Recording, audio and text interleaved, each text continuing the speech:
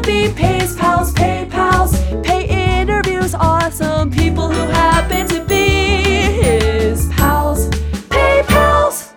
Hey there, what's a nice person like you listening to a podcast like this? You are listening to PayPals, and today I am interviewing my pal Henry. Henry is actually a childhood friend, and for me at least, one of the few childhood friends at the macro level to carry on like no time has passed. There's really something about people who you've known for 30 years, give or take, whose entire history you know, whose family you know well. I guess they kind of become a sort of family as well. So me and Henry, we grew up together. Our families live about 5 minutes away from each other. We went to school together. We were Boy Scouts and then became Eagle Scouts together. We had lots of sleepovers. We tried to figure out how to look and dress cool as teenagers together. Spoiler alert, long bangs were not the answer.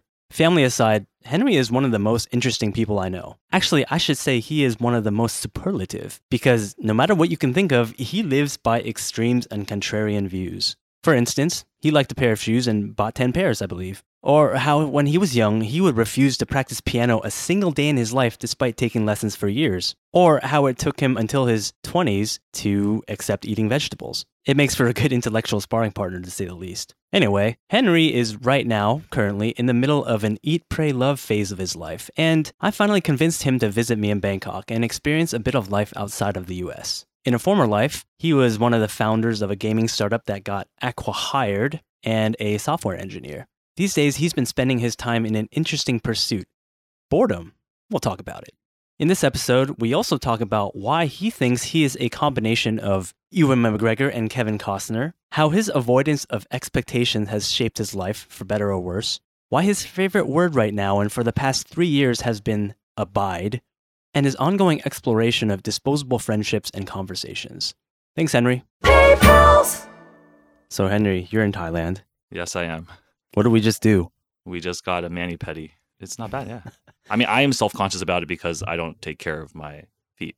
But, yeah. But other than that, I mean, it's cool. I just think it wears off pretty fast. Oh, there's this weird element for me still, even though I live in Thailand where, like, you have this person, like, serving you, right? What about massages, though? Same? I do that more, so I'm more used to it. But at first, that was pretty weird, too. Like, the similar service concept is, like, what about it is weird to you? Well, you don't grow up with that in the U.S., I think. And then you come here and then there's like, you have this concept of like nannies and helpers kind of act like your servants or butlers in the lives of people here in Asia. So do you think it would be helpful if you like became friends with them? I mean, the language barrier is obviously hard. That might make it weirder. Okay. Yeah, because Fair there's enough. supposed to be this weird like caste division. But anyway, so much to the surprise of everyone, you finally came to Thailand. Is this a surprise? Yes. Did you believe I would never come? Yes. What? You came in January. Yeah. Like less than 6 months. That's not that bad, right? Well, I haven't lived in the U.S. since 2016. Well, I mean, the convergence of you and JJ in Thailand, I suppose, was became a bigger epicenter. Okay. So what finally convinced you to come then? Timing. So the timing was you and JJ hanging out together and Hong randomly calling me and asking me about wedding venue to visit a wedding venue. And I was like, that sounds like a good enough reason for me to come. Okay.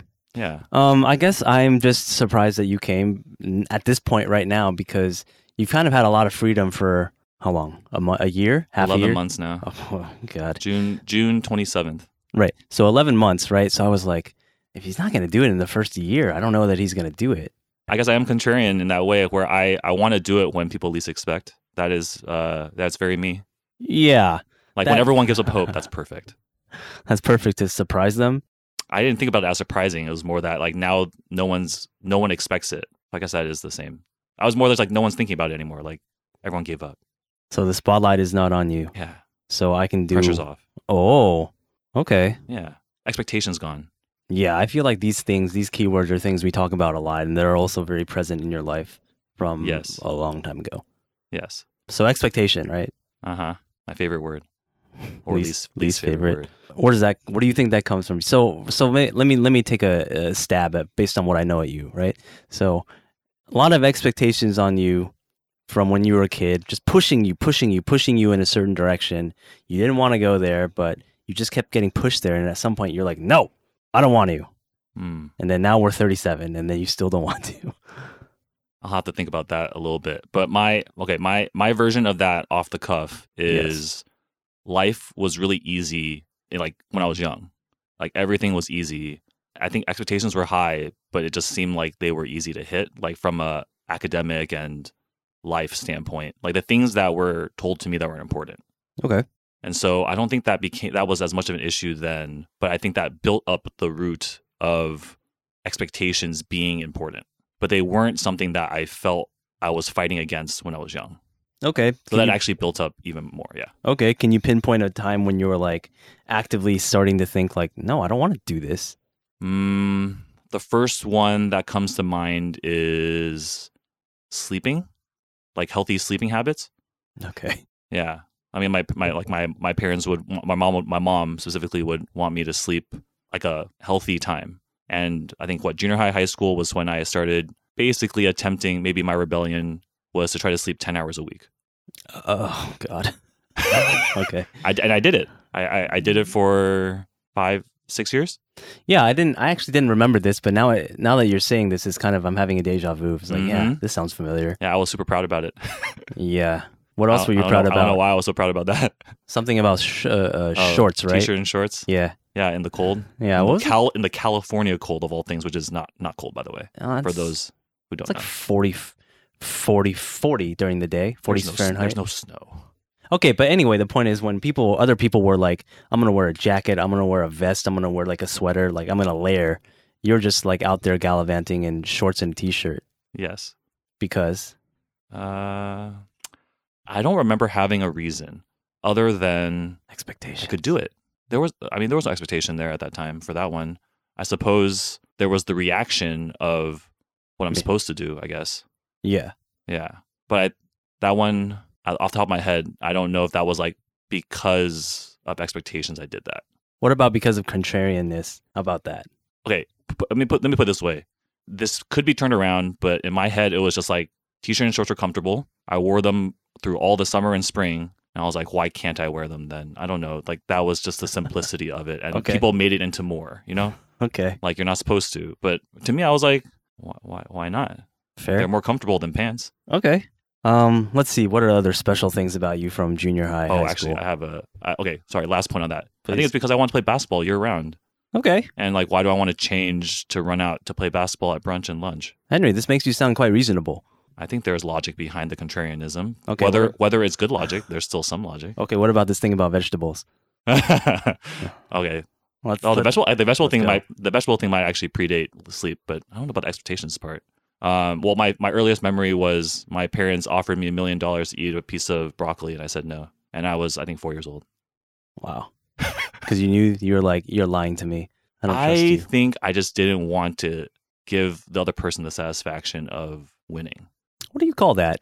Contrarianness? Stubbornness? No, rebelliousness, I think. I'm not sure. Okay. Yeah, I wouldn't know which adjective to use exactly, but a combination of all of that. Okay. Yeah. I think I could even believe that she would have actually given me $1 million and I still wouldn't do it.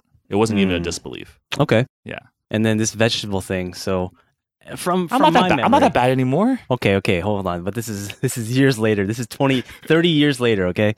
Let's go through the journey. So, as I recall, you just were like, "No, I'm anti-vegetable. Will not." A little more specific, I think I didn't know at the time, but looking back, it was I would not eat raw vegetables. Okay. Nothing raw, had to basically be melted like in soup. Okay. Yeah. Okay. So like I would take 15 minutes to pick out all like the shredded cabbage and fried rice, put it off to the side, like half the plates, the vegetables, half the plates, the rest, and I'd eat the rest. Hey, you still don't eat onions, right? Raw onions. I saw you pick them out last night. Raw onions? No way. I saw you. No, there's no way I would eat that. There's no way I would eat that. Yeah, then I was not. Raw, yeah. I was not mistaken. There's literally one raw vegetable / garnish that I would eat, and that is cilantro. That is the only one to date. Oh, the most polarizing of. I know, right? Yeah. It doesn't taste like rubber to me. Interesting. How very contrarian of you. I still never look at that stuff as contrarian. It is just like my appetite, or not appetite, my palate. Okay. I don't know. All right. So fast forward today. Are you still keeping any of your contrarian? What I call it contrarian. You call it something else. What I would call a contrarian approach to life. Yes, I do. How was that? I can win, never have I ever, 20 times over on everyone. It's a good or a bad thing? it's a fun party trick, but also It's a party. hey, I did it in the where was I?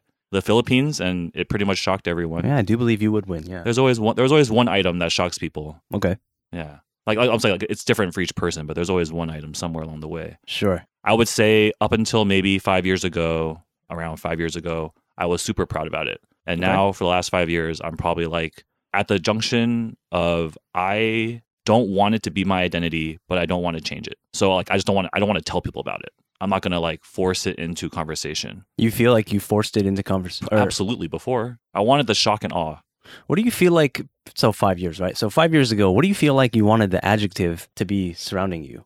Interesting. Interesting. Okay. Yeah. Not normal. So do you feel like that's why there's some of these Not vanilla. vanilla, but not vanilla? Yeah, different aspects. But Yeah. Do you feel like that's why there's some of these interesting habits or mindsets you keep because you just wanted to be like To interesting? persist that part of my life? Yeah, absolutely. Okay. Seems totally worth it still to date. Okay.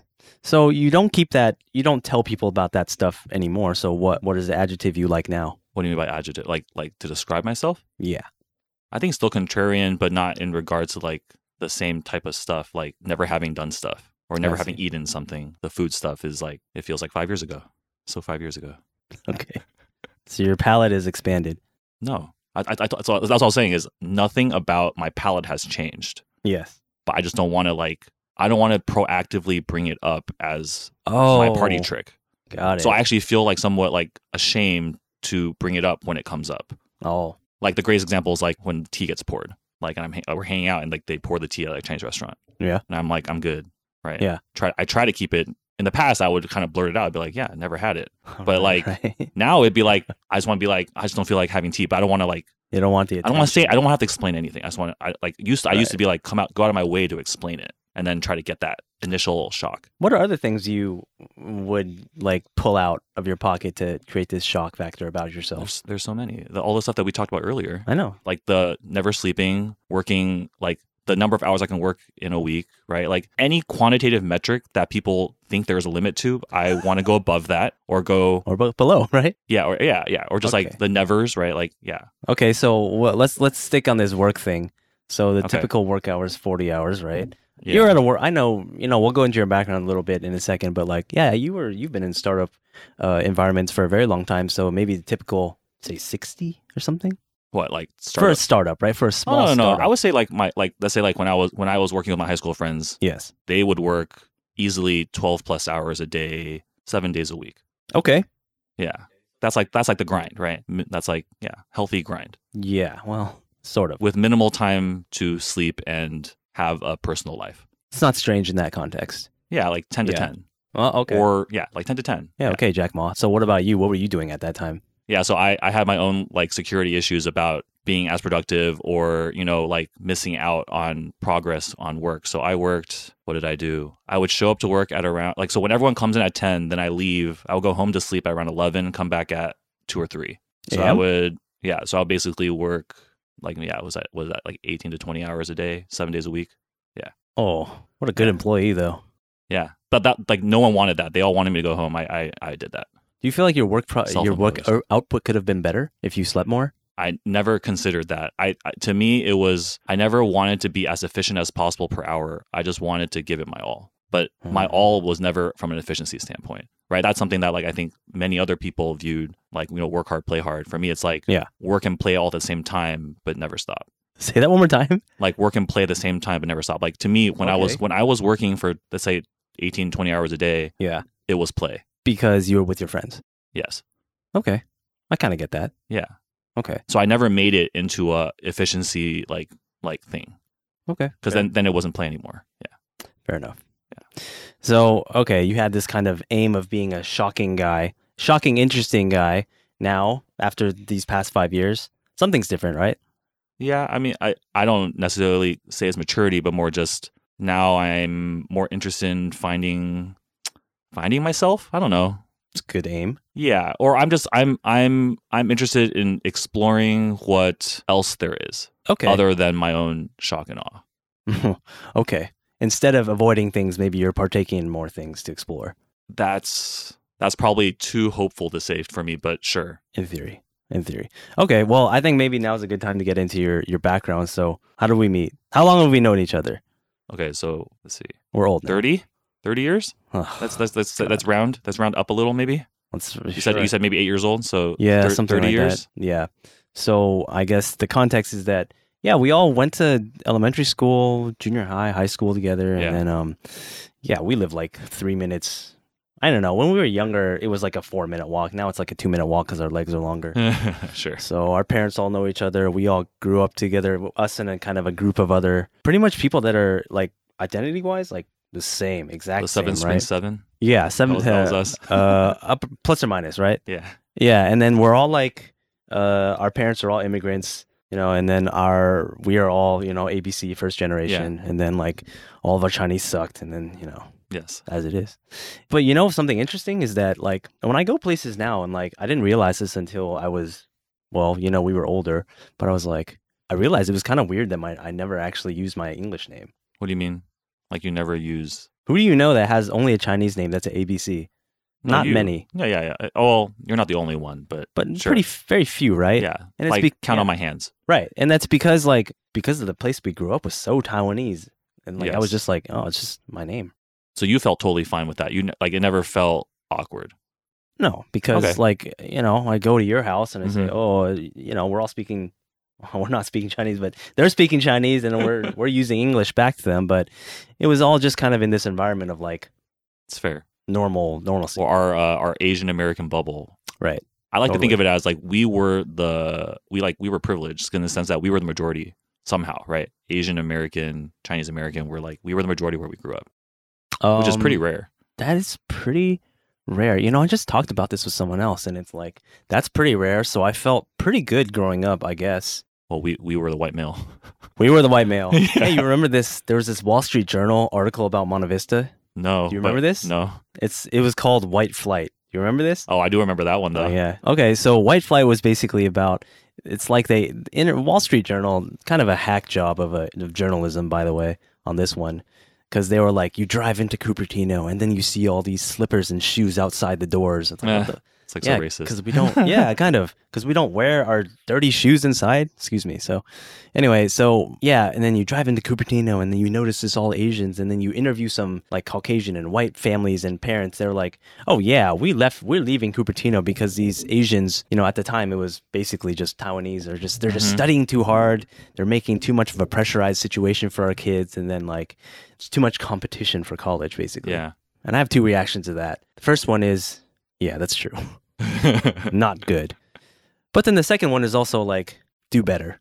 Do better for your kids. That's fair. Yeah, what do you think? My first reaction was probably the same to your first one, but my second reaction was thank you. Thank you for setting it up. Because my take on White Flight was Asians typically, I maybe not fully stereotype, but Asians typically wouldn't build a city like Cupertino. We wouldn't fund that. We are too value-based to fund and build up a city to the point of that excellence. And so we needed that to pre-exist, and then we came in and maximized that. Yeah, we come to an already set table. Yes, and then the people who set it up were like, shoot, other people are taking advantage of what we set up, and now they need to go set it up somewhere else. That's how I saw White Flight. Sounds smarter though. Sounds like a smarter way to live life and do business. I admire that other people are willing to do the work to set it up, and so thank you. You have a pretty. They all went to Saratoga. Oh yeah, that's right. That moved to Saratoga or what is it, Los Gatos? Yeah. It's a pretty different demographic, to say the least. Yeah. Okay. Anyway, so we grew up together. We know each other a very long time, even though we don't really always keep in touch. But it's really really nice to have you here right now. Yeah. And I guess there's something about people that you've known for such a long time. It's just that, like, I don't know, it's like this mixture of becoming family and then and something else where it's just like you can just always pick up. Yeah. I mean, I think even like the fact that we have like not the same, but just like similar upbringing, and then we already have the assumption of just knowing how we grew up, right?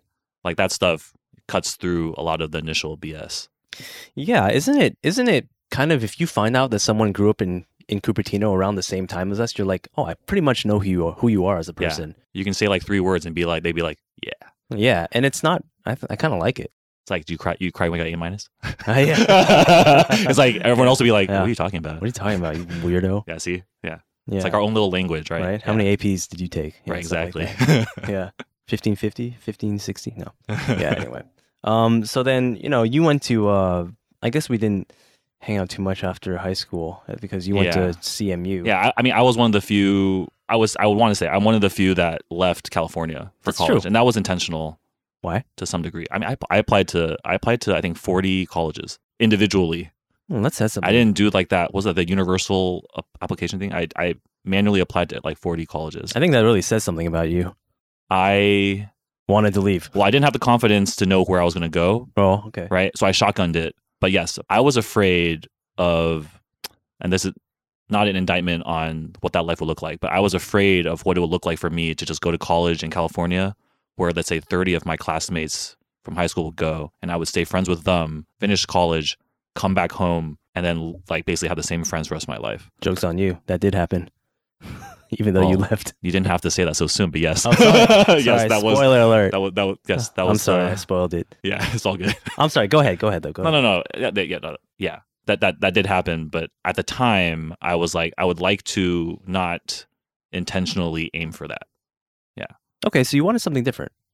Yeah. The plan so I went to Carnegie Mellon in Pittsburgh. The plan was to stay on the East Coast after. Little did I know that there was going to be a recession and a tech boom in the Bay. True.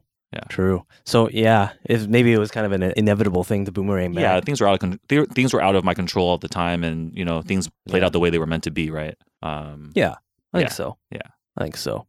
So then after that, you came back and you started.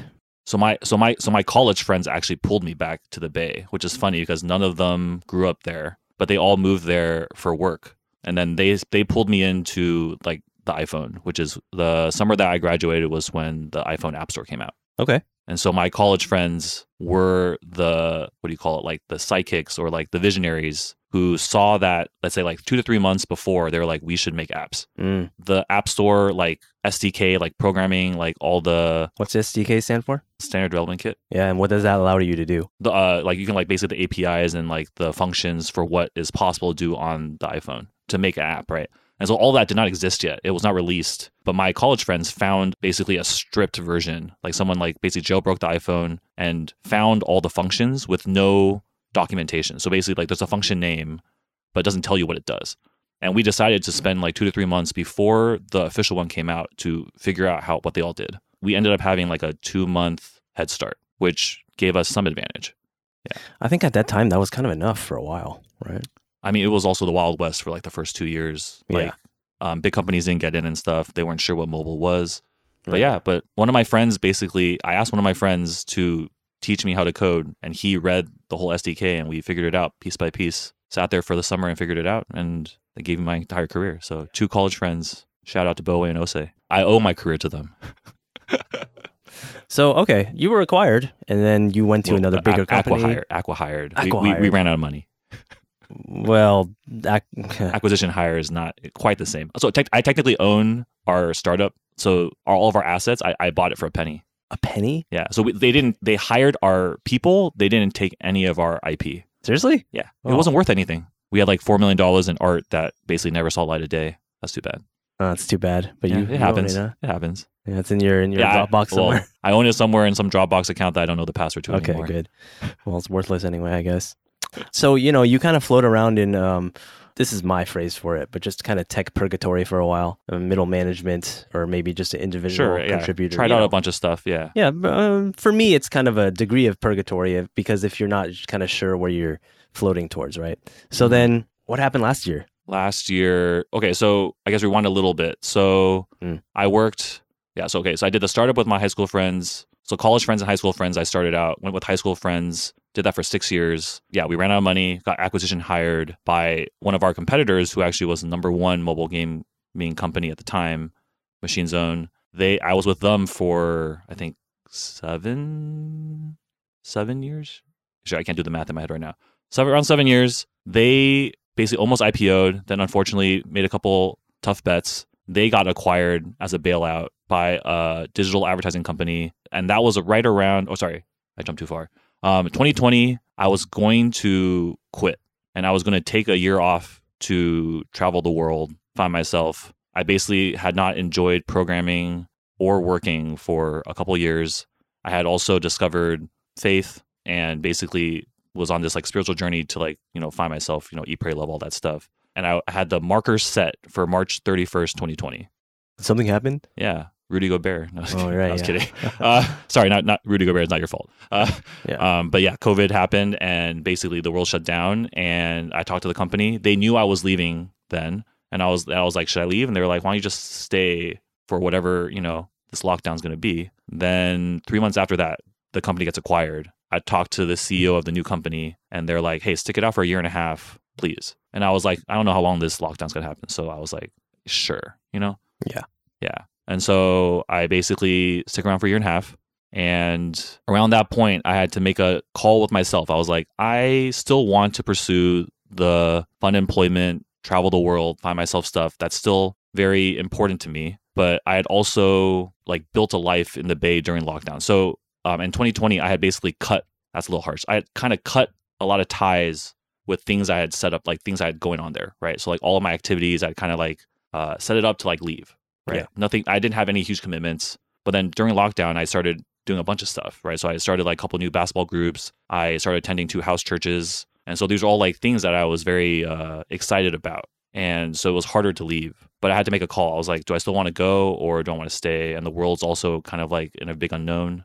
And so what happened was I told my company, I was like, hey, I don't think I have the guts to quit this time around, like tell you an end date. So if you can throw me into the next layoff, whenever that is, I'd really appreciate it. And then like 3 weeks later, there was a layoff. Really? And so in their words, I wasn't going to be in it because I was on one of the new teams. But they put me in, and so I thank them. Yes. I really need that nudge. And Okay. I've worked with them for like 10 plus years. They're all my friends. So they told me they'd hire me back if I ever want to come back. And and so yeah, I was like, if I could again, I'd go back. This is a no risk situation, basically. Yes. Yeah. Well, I was giving up my salary and giving up like some financial security. Due to inflation, you will get a higher salary when you return. I was getting paid really well, by the way. Well, I'm not going to get that salary back. Fair. Yeah. Anyway. Okay. So yeah. So it was funny. I guess when I basically got the layoff, I was relieved. Like, kind of like, I don't know. There's a pattern that we can talk about later, which is like I like when things kind of happen out of my control in my life, and they nudge me in the direction that I want, which is cool because it's not really on me to be that proactive to make it happen. So that was kind of like the perfect outcome for me. And then I just kind of like was, well, what's next, right? I had intentionally set it up so that I did not prepare for unemployment or prepare for like that year. Like Why? I didn't like set up anything. Why? Because I wanted to figure it out after. I don't know. I think that for me it was just simpler. It's not as it's not as efficient, right? Again, there'll be another pattern, which is like I generally will never do anything based on efficiency. That's true. Yeah. Yeah. To the chagrin of a lot of my friends, but yeah. I basically started, taking care of things at home. So like, let's say like taking care of like the house that I owned and then figuring out what I was going to do with all the activities I had set up. And so kind of the first thing that happened was I wanted to move out of my place and be homeless / nomadic. And so that took me a while to do. I actually enjoyed living alone for a while. I had never done that before. So after all my housemates moved out, I lived alone for a while. That was fun. But then I was nomadic and I realized that one thing I really wanted to do was like live with some of my friends. So I did that for a couple months. That was great. I literally took their kids to school and picked them up and helped them with their homework. I was really thankful that my friends let me do that. They trusted me with that. Yeah. I lived with one of my friends for like a month. And yeah, I was like, I could just do that for the rest of my life. That was really great. Be a nanny? A friend that lives with the family. But yes, Manny. Free labor. Unofficial Manny with no expectations of being one. All right. Yeah. It's the expectation part that. Yeah. gets We you, isn't can it? always loop back to all these words. Yeah. They're embedded in there. Yeah. Yeah. They're littered through my entire life. Yeah. Yeah. Yeah. And so I think I did that for a while, kind of was waiting for like the perfect impetus to leave the US. And I guess that happened 2 weeks ago. Oh, I'm glad it's here. Yeah. Okay. I have it here that it says you are retiring to pursue boredom and loneliness. Yes, that is correct. What? Well, so I think it's kind of a little preemptive to say that I'm trying to be retired, but that is my current honest mindset. Not to be like boastful or anything, even though probably it is maybe like 20%.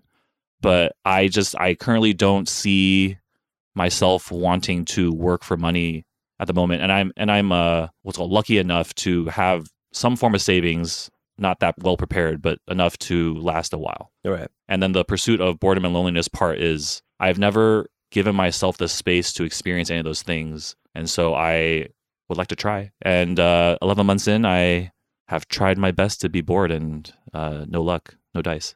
Why do you think you haven't had the space or time to explore those things? Because I was just trying to go, right? Like, just keep working. If I focus on work, I will never be bored or lonely, right?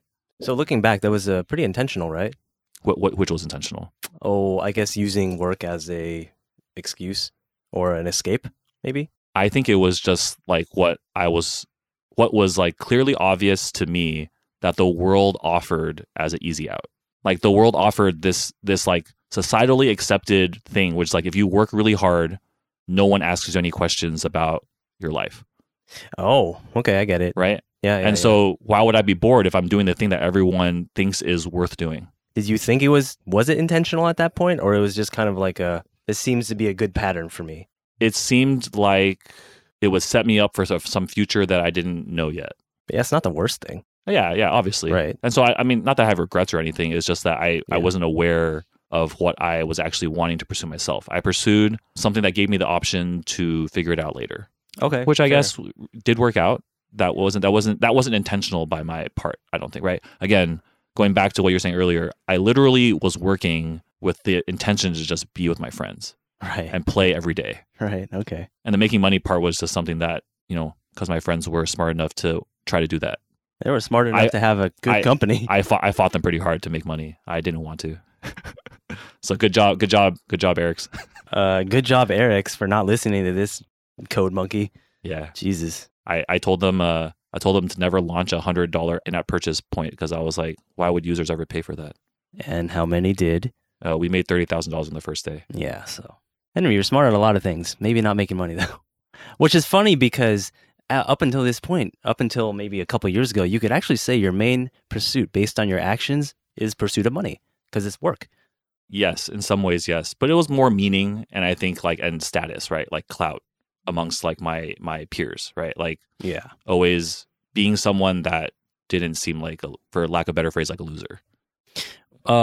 You felt, so this is, I kind of feel that notion of clout and like wanting to achieve to prove yourself it's universal, but it's especially Bay Area. I just think it was, I think definitely it was exponentially amplified in the Bay because of the tech boom, right? And because of just how fast everything grew. Right. Yeah. And if you want to just use like the business mindset, it's like, just the market cap and just like the opportunity was so big that I think it just amplified it like crazy. I mean, you can even feel it. That's like even before we go into like the business and tech area of Bay Area, it's like you could even feel it in high school, right?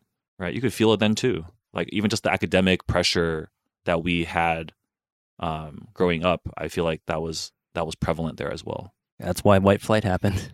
Yes. Right. They wanted to have fun. Do better. That's why our football team sucked. But anyway. Yeah. So, okay, I get that. What is it? So, okay, I kind of understand the boredom part. I understand that. I understand just like, to me, that kind of codes more as like being more carefree and not thinking about things and not being stressed. Yeah. Yeah, that makes more sense to me. The lonely part, I think I'm a little more confused about or unclear. Okay, so I guess for me, I maybe I overly entangled the two. So for like me, like for instance, boredom would lead into my pursuit of like loneliness, which is like I feel like I'm in a lot of ways I'm like so lazy, right? Like I can spend a whole day lying in bed watching like TV shows or movies or like YouTube, napping in and out, and like literally not move and not feel bored or lonely for that entire like day. And to me, it's like I think for me, maybe I'm like focused on the exploration of what boredom would be, where then I no longer feel satisfied with my current state of life. And therefore, I would want to pursue something more than what I have now, which would then be the form of like loneliness is unacceptable, like my current state of being. So, okay. Yeah. It's really the current state of because I am alone, right? Like I am alone, but I don't feel lonely. Right. Yeah. Yeah. Okay. Yeah. How close do you think you are? 11 months in, how close you think to? I've made no progress. Not tangibly. I would say my belief in especially in the terms of like me like not being in control of the outcome. I believe progress is being made, but if you ask my conscious self, None. Is that good? Because I have not felt bored at all. That sounds good. Yeah, Sounds like a positive thing. That's a positive thing, but not to the goal of getting there. I want to feel boredom. Well, the important part is the journey, Henry. Yes. Don't you know? Okay, you mentioned control again. What's that? Can you tell me more about that and how that goes in your life? Yeah, I think a large part of my identity, again, up until let's just round to like the 5 years ago point, right? Like there's like a kind of like a big inflection point in my life then was that I had to be in control of every outcome in my life, which is a big reason why like I did all the things that we've talked about before, right? Yeah. Like if I don't eat vegetables, if I don't wear long sleeves, if I don't sleep, I control the outcome of those actions. Yeah. Right?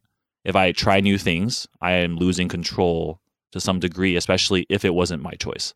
Right? So peer pressure as an example would be a great example of me losing control. That's true. Yeah. And so control was a very big, I would say maybe the biggest aspect of my like daily mind space. Was that conscious? Yeah, I would say so. I would say that I thought that was the right thing to do, right? Like for instance, like societally and maybe even religiously. Well, sorry, this is like the surface level part of it is giving up control is like very irresponsible, right? Like you could end up homeless and a drug addict, and they paint all the worst case scenarios of what could happen if you are not in control of yourself. Oh, right. And you know, like addiction and everything is all based on losing control. And so I was like, sounds pretty easy if you just maintain full control of yourself at all times. Take no chances. I mean, I'm still alive. Sounds very black and white. Where do you think that came from? I mean, I just think it's something that I grew up and then basically compensated for, like, again, the fear of bad things happening, I feel, right? Like if I keep it black and white, to me, there's no risk, right? Like my risk is reduced by a lot because I don't That's play true. in the gray, right? If I don't play in the gray, I don't go to the wrong end.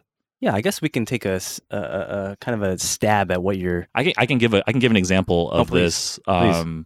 Let's just say like sex, for instance, right? Like this is one that I've been dealing with for many years now, which is looking back on it. My view when I was young was, and this came from both, like to say like my parents or like Asian heritage background plus church, which is like premarital sex or just like sex, underage sex is very irresponsible and can lead to lots of bad things happening, which is like, I guess, unwanted pregnancy and addictions and all that stuff, right? Porn, all these things, right? So there's so many things that people have painted that are bad about it, right?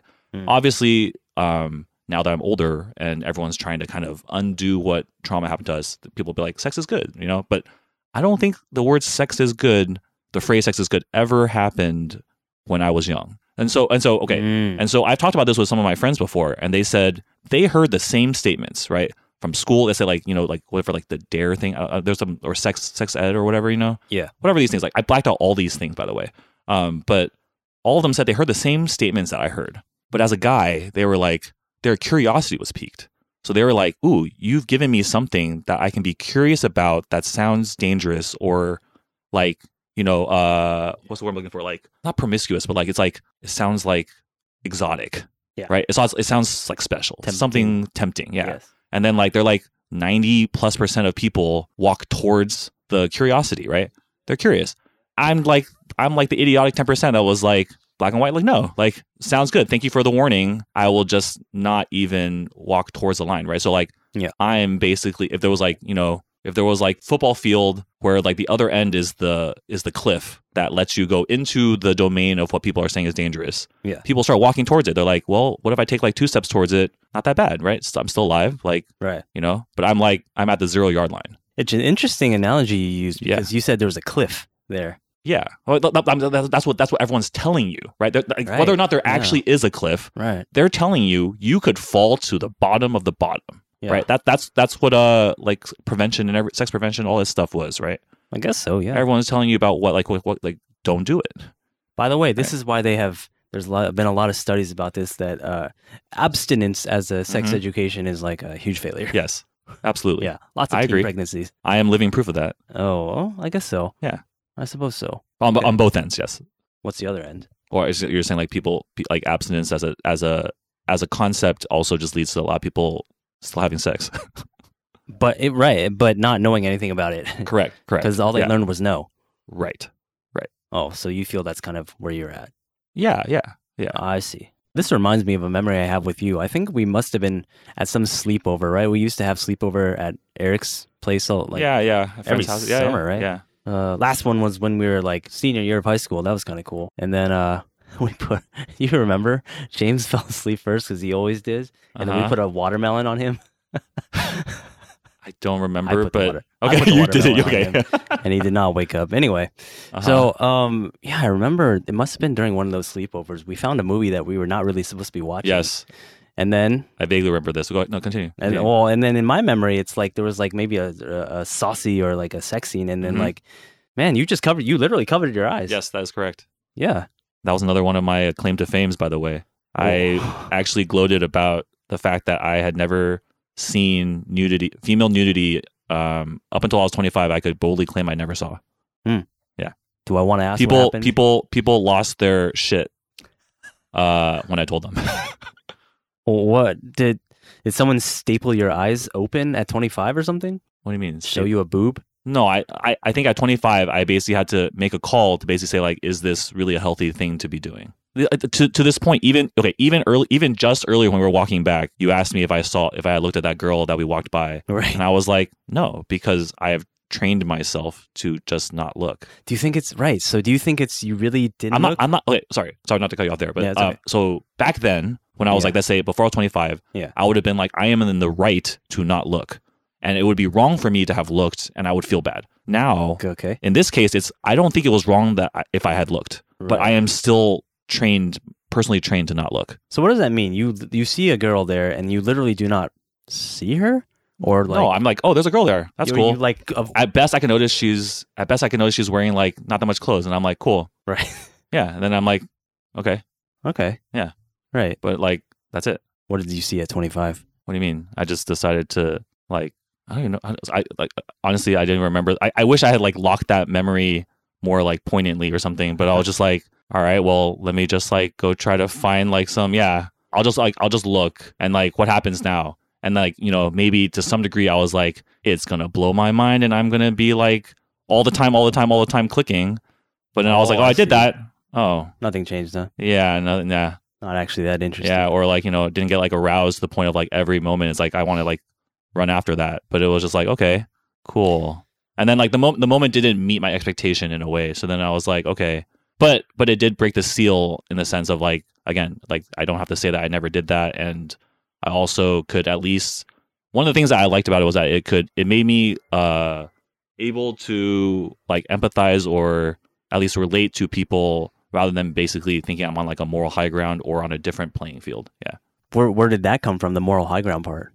Because I was able to refrain. Control. Or yeah. Yeah. Okay. And then the people that could not control were victim to their desires or something like that. Yeah, I mean, again, like I think a lot of it was just like the way that I think it was just like society painted, right? It was like, man, everyone's in danger of like, again, falling off the cliff. If you're like close, and I'm like, ha, I'm standing here at the 0 yard line, like I'm the only one who's like, oh, right, absolutely in the clear, you know, like, right. Like I could actually confidently say I was 100% in the clear. Like if there was a cliff, which I never even, again, see, this is the stupidity of the curiosity of no curiosities. I didn't even know if there was a cliff. I was told there was a cliff. Good enough for me. It's not that, man. I think it's just fear. There's a lot of fear involved. Yeah, okay, it's sure. all fear, right? Fear. I fear's more powerful. Yeah. I think fear is much more powerful than curiosity most of the time. For other people, no. But the other people didn't have the fear. That's what the point is. Okay, well, they I guess they didn't take the fear because it was a fear-based marketing approach, right? Yeah. The marketing was very clearly fear-based. Yeah, right? I think so. It wasn't like, let me offer you something better. It was like, let me tell you, like, this is really bad. Right? They didn't offer something better than sex, right? It would have been that would have been a better marketing ploy. There's nothing better than it. Love. No, I was kidding. Now we're getting into something else. I'm kidding. Yeah, I know, man. Speaking of rom-coms. No, I was kidding. Rom-coms. What's your favorite one? Ooh, number one? Yeah. Crazy Stupid Love. Pretty good. Yeah. Pretty good. You got number two? I have a lot. Keep going. What are my other top ones? Man, I've watched so many. You ever watched When Harry Met Sally? That's a classic. I like it. I wouldn't put it up at the very top. Danny in Real Life is really good. So that's a shout out to some of my other friends who introduced it to me recently. That one's really good. Yeah. Those are both Steve Carell. That's true. Yeah. Fair. Oh, is it About Time? Oh, The one with Rachel McAdams. That one was great. Time travel. Yeah. Yeah. That one's really good. That was good too. Yeah. One more rom-com. One more rom-com. Oh, probably my most watched one is The Holiday. What do you like about it? I just think it's a really great story. I'm not even like a huge fan of necessarily the actors or actresses, but I just thought it was like it's like a great story of just like the spontaneity of like switching houses, like the setup of all the characters, like the meet cute of like Jude Law walking into the house, Right. and then like the innocence of like the next door neighbor, the old guy, and then Jack Black. Like I thought it was like a perfectly written story. I'm always in the I really like the search for like a perfect script. Yeah. Okay. And execution. I'm gonna take a guess that you really like The Secret Life of Walter Mitty.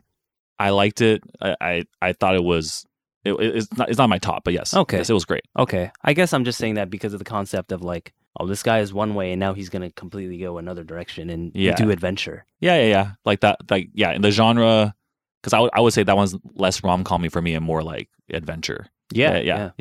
Like Yeah. Right. Not really a rom-com. Yeah. Speaking of romance, I've tried to do this myself with you, but like you've been dating in the past year, much more than you have in the past, right? Actually, not that much in the past year. Like pre-COVID, I had given myself a chance. So, I mean, again, with the whole like control thing earlier, I basically was like, dating's another gateway to the cliff. So, like, why bother? Sure. And it took me away from my priorities of like work and other stuff like that. But at the same time, like, I became one of the few single people left in my friend groups as we got older. Yeah. And not to anyone's fault, but like most of my friends would be like, you're missing out. Right. And I think to some extent that would be like, the honest intention of that there's so much good that I could have if I, moved into that phase of my life. On the other hand, it also would be like, they feel like, this is my personal take, is like, they feel, and I could even feel also, that like we would lose the compatibility of our lives if I stayed single the longer they are, let's say, married or dating or like having families. Yeah. And so it becomes harder to like live in lockstep with each other, which is a great goal to have to like stay friends, right? Like I wouldn't say there's anything bad about wanting to stay like close friends with like the people that I have been with. Of course. Yeah. It's the most natural thing in the world. But I was putting that at risk because I was living a different life, right? And so because I was very unwilling, the only step I was willing to take was I told everyone I knew I will not turn down a setup. It could be anywhere in the world. It could be with anyone. Yeah. All I would ask for is a name and phone number. No picture, no bio, nothing. Okay. And so I went on, let's say probably like, I want to say like 35 over the course of like 4 years. 35 different people. Blind dates. Yes. Completely blind. Yeah, like I had a name and a phone number enough to text them, hi, this person, and like want to meet, set up like a date. Do you feel like you had a lot in common with these people, or was it just like, I have a single friend and I have another single friend, let me mash them together? It's tough. Like, yes, there to some extent it was like I would ask the honest question to many of my friends who did the setups, which again I really appreciate that they were even willing to do it. Is a lot of times I would ask like, why do you think we match up, right? Yeah. And some of them would be honest and be like, yeah, it's like you're the only two single people I know, right? Part of it would also be like, I think in some ways unfairly to both the girls that I met and my friends, was this statement of mine to like go on these blind dates could easily be construed as I'm ready for marriage or I'm ready for serious dating, which is what I had wanted to portray. But the reality was that I don't know if that was clearly true. And so a lot of times it'll be like, oh, I'm going to match you up with someone who's serious about dating and marriage, right? Especially because we were all in our 30s. I think it's the age, for sure. And for sure, the age thing for sure makes it much easier to make that assumption. Sure. Yeah. And so a lot of times it would be like, yeah, I'm going to this. And I was totally willing. And I made the bold proclamation that if I met a girl, I could basically know very, very quickly, let's say even within like the first like two weeks or something, whether or not like I would want to like seriously date or marry them. Right. So it's like for me, it was like, it didn't seem like it would be that hard to know. Sometimes it is. Sometimes and this again, this and this is with me with zero experience, right? So obviously Sure. I was talking out of my ass. Sure. Yeah. That was a stage in my life where basically, yeah, I had some pretty great and pretty crazy adventures taking this leap, right? Which actually did line up with like, I guess like this whole mindset of like exploring the world and all that stuff. Just like, you know, I that was the way that was actually in retrospect the best way I could have done it. So yeah. You think so? Yeah, absolutely. Again, we clarify is best for me, not most efficient. Right. Yeah.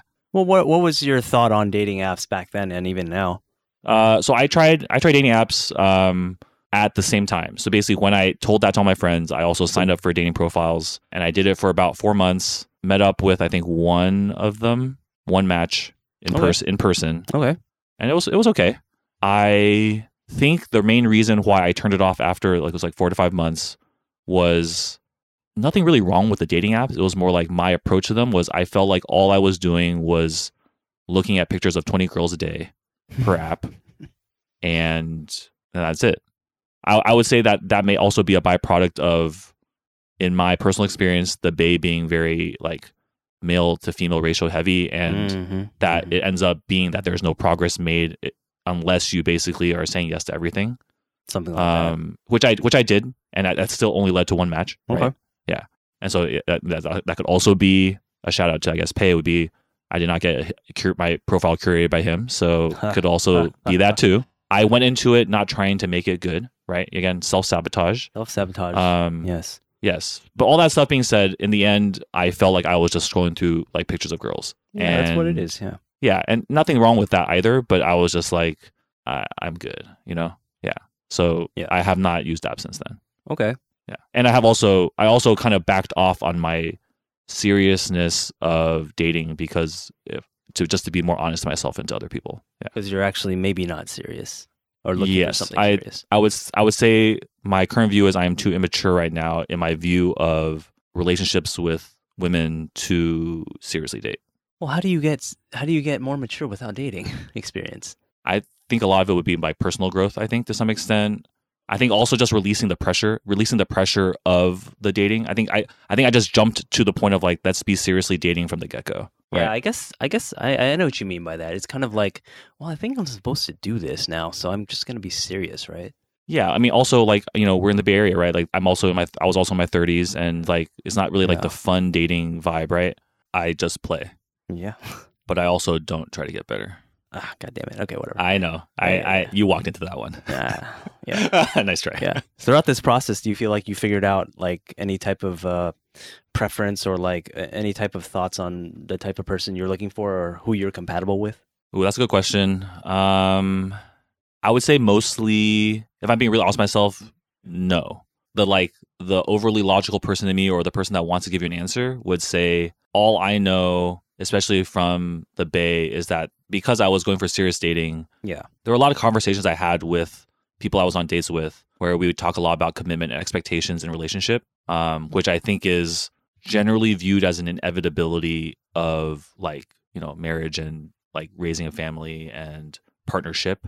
Yeah. And I, in my experience, especially from, again, like the religious viewpoint of me with like God and stuff, is like I am pretty resistant. That's too weak. I am very resistant to expectation in relationship, and unfortunately or fortunately, I am probably even more opposed to it for myself at the moment. And again, that's why I call it immature in a way, because of my relationship with God and how He shows me no expectation. Okay. Yeah. Because of expectation, there is a possibility of disappointing. Is that basically where your mind's at when you think about that word? Yes. I think the largest part that is abrasive to me is, if we go back to the concept of control, is that expectations takes away my control. That's true. Yeah. Okay, that's true. And so it becomes like I have to relinquish control, which I think is a very amazing and incredible part of relationship. But that's why I call it immaturity on my end. Well, it's scary, right? So maybe this is another fear thing. That's a scary thing. Yeah, for sure. You're putting your entire heart, or whatever, call it what you want. Yeah. You know, You don't sign a prenup, your entire, bank account Yes. into this one person. So what's funny is I've told this to many people before, and maybe I'm not fully willing to put my money where my mouth is, but I've told many people before that this whole aspect of control and expectations for me, I think I would be okay for a lifetime of relationship or marriage or commitment, all that stuff, if it was an arranged marriage. If you Tell me more. If you took the choice, the personal choice out of it, where it is not me who chooses, but me who lives it out, that sounds actually very doable for me. But if you're asking me to choose that and then live it out, that's a lot of expectation on myself. Have you been watching Indian Matchmaker or what? No, but I've thought about arranged marriage and stuff in the past, and or even to some extent the joke of like my friends going like, "Hey, let me set up an online dating profile and let me choose the person for you." Right? Didn't I make that joke? Many people have made that joke. Yes, you included. I made it last week, but okay. Or people have made it like years, like before I started doing the dating stuff. Yeah, I see. Okay. Yeah.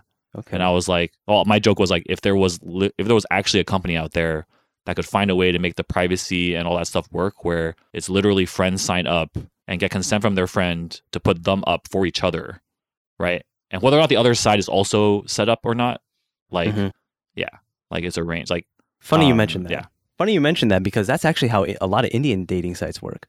Yeah, I actually admire, and I think that I would probably vibe decently well with that to some extent. Now, again, that's what I was saying. Like, I'm not willing to put my money where my mouth is, but I was saying like that would line up more with what my understanding, what I'm willing to put into a relationship, right? Like for me, it's like the vow part I don't want to do. I just want to like get past that part.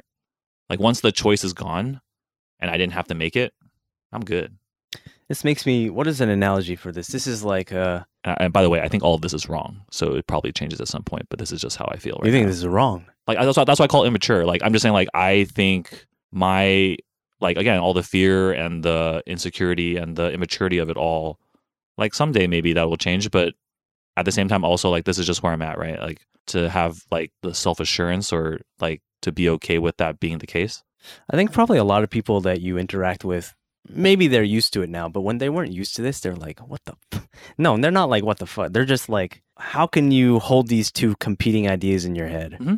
Right? Yeah, people are very frustrated with me all the time, yes. Yeah, my friends. I'm yes. also included in that sometimes. Yes. But I think the more that I think about it, the less I am, because I'm like, I start to also understand and think about my own experiences where it's like, oh, it's just, you have to experience it for yourself. Yes. And for you are certainly the type of person that, because of your contrarian nature, you have to be like, okay, now I get it. Yeah, I've known for a long time, and probably prefer this way, that I will always end up taking a path to the same result or outcome as other people I know or my friends. I'll be taking a different path, and the hardest part sometimes is for people to know that that's okay, like that to accept that. Yeah, Right. I agree. Because I'm an idiot and don't want to take the easy one. No, I don't think idiots do exist, but sorry, yeah. I think this is more of a what Fear. are the words? Control, fear, All that stuff, expectation. all those words, yeah. All those All cute true. little buzzwords. Yeah, it's not really about idiocy. Actually, if you take that aside, just if you're thinking about fear and expectation and control, this is actually the smartest thing to do. Yes, Do it this way. I do wholly believe that. Of course you do. I'm living it, Yeah, you're living it. and I am too stubborn to change. So yes, absolutely. Yeah. Oh, I thought of what one of my taglines for you will be: most stubborn friend ever. Thanks. I will feel some pride over that. Yeah, I bet. I bet. I think you need a podcast. People have brought that up before as well, and again, inefficiently is more fun that way. And I told you earlier before. Also, one of the things that I really love to do is tell a story over and over again. So if I put it online, might not be able to say it as often anymore. You shot your wad. Yeah. Can't keep using the same story. Yeah. Okay. Again, not to like downplay anyone else's stuff, but like I know, like for instance, like if you post like you post a story or a post on IG or something, right? Like a lot of times people will be like, oh, I heard that story from you already. I read the caption. I saw the picture. I saw what you posted. I have now heard your story, and I'm like, shoot, I wanted to say it. You know, right? So like right now when I'm in Thailand, a bunch of people are asking me for photos or like, tell them what's going on. And I'm like, no, meet up with me when I get back. Yeah. I'll tell you you'll be the 50th person I tell. And it'll be really damn good at that point because you'll say it so many times. I have 2 movies that I identify as like the epitome of who I am. And so they are Big Fish and Tin Cup. And so the Big Fish part is that like telling the story like hundreds of times, it like the fish gets bigger every time. And that's like the concept of Big Fish, right? It's like it may have been like a little guppy. Right. But by the time I tell it for the 200th time, that story, I'm going to be a freaking Marlin, dude. Yeah, right. And I am going to be like living that story up. Okay. And that is like my purpose in life. What about Tin Cup? Oh, so Tin Cup. You might need a refresher on what Tin Cup is. Oh, so Tin Cup's movie with Kevin Costner about he's like a amateur golfer, pro golfer, but like he's never made it big. And part of the reason why is because he always gets in his own head and then like never plays for the win, but plays for glory. And I would say that is me to a T, right? I will self-sabotage for the actual victory to chase and fail at glory. So the example of the climax, spoiler alert, is they're playing like the US Open and he is in the lead because he had like an amazing run. And there's a shot that like everyone's like, his ball is at a place where there's an impossible shot, but he's like, I can make that shot. And he has, if he just doesn't take that shot and hits around this, like, it's like a moat, right? He's guaranteed the US Open victory, right? And he's like, I can take this shot and won. So he, his caddy, everyone telling him like, don't do it. And he strikes it, right? And then everyone's like, oh my gosh, it can make it. And it makes it, but then it rolls off the cliff into the water, right? And they're like, okay. Now just do the thing you were going to do before and go for the tie and then win in tiebreaker, right? And he's like, no. I shanked it a little bit on that hit. I can go again.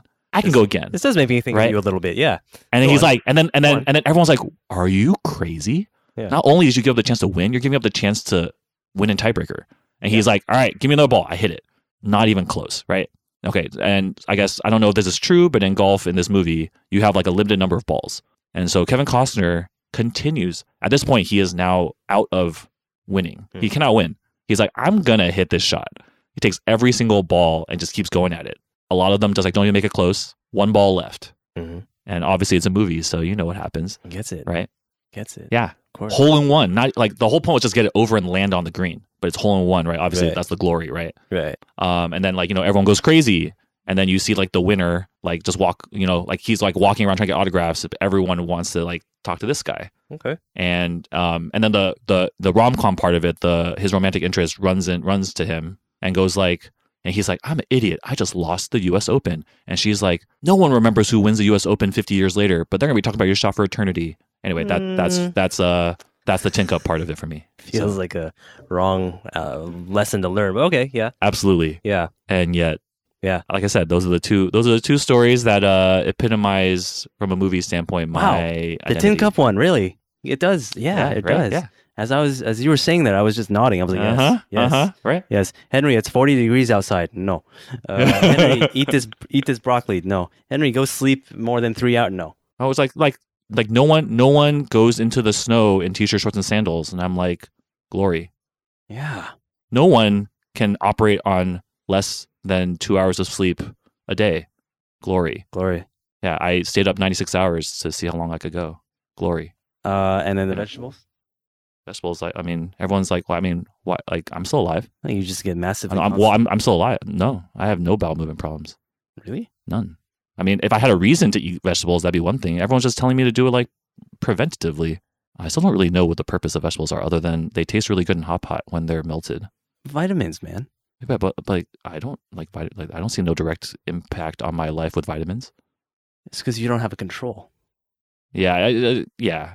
But anyway, like, yeah, the vegetable thing is like, maybe if there was some kind of like reason, like maybe when I get diabetes, something changes. But I don't know. So far, it hasn't happened yet.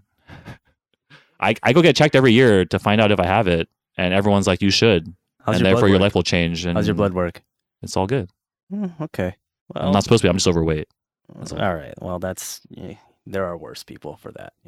Yeah. There's fatter. You're not really fat. Okay, I think it's probably a good place to wrap this up. What is a motto that you live your life by? I mean, I can think about it. My initial reaction is I pretty much told you with the two movies. That's I still feel like I figured out those two movies like over a decade ago, and they still ring true to this day. Whether or not that's healthy or not, can leave it up to you. Is it a motto? I mean, so it's one word. Motto, philosophy. Yeah, it's one word. Abide.